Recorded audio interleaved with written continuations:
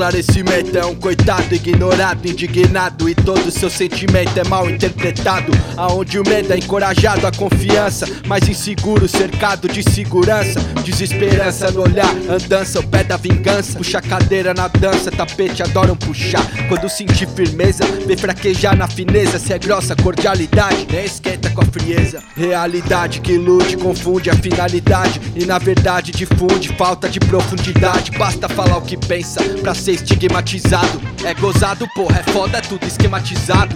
Sempre lembre de onde vive, com quem anda e de quem é. Sempre lembre, sem vitrine, reflete o que o povo quer. Se espelha em comportamento, vidrado na aparência. Cegueira em detrimento, não sabe o que é transparência.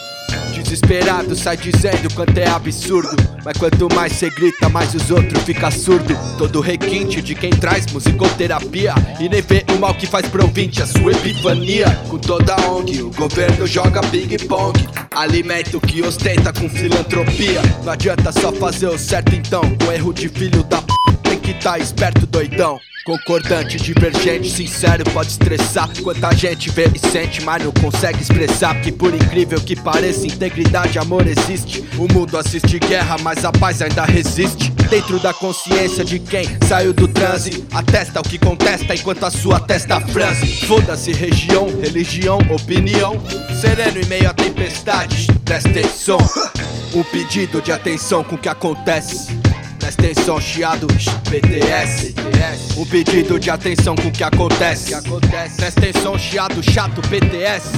Se faz o certo, nem por isso pensa que é perfeito. É o mínimo você fazer o que tem que ser feito. Mal educado é obrigado a falar obrigado. Cobrado pelo por favor, intrigado com agrado. Formalidade veste pele de respeito. Normalidade é o best-seller mais suspeito.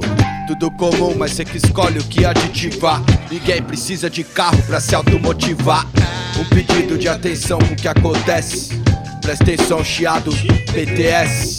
Um pedido de atenção com o que acontece. Prestenção, chiado, PTS.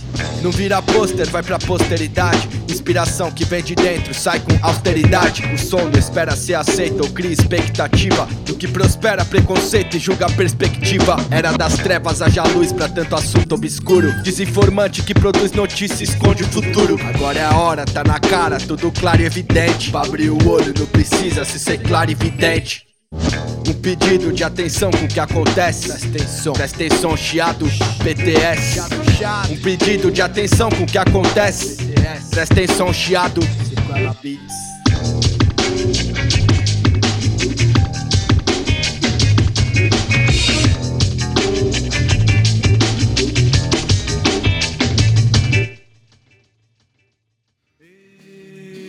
Você aí não vale nada mais, comprou a paz, pôster na parede, fotos e jornais.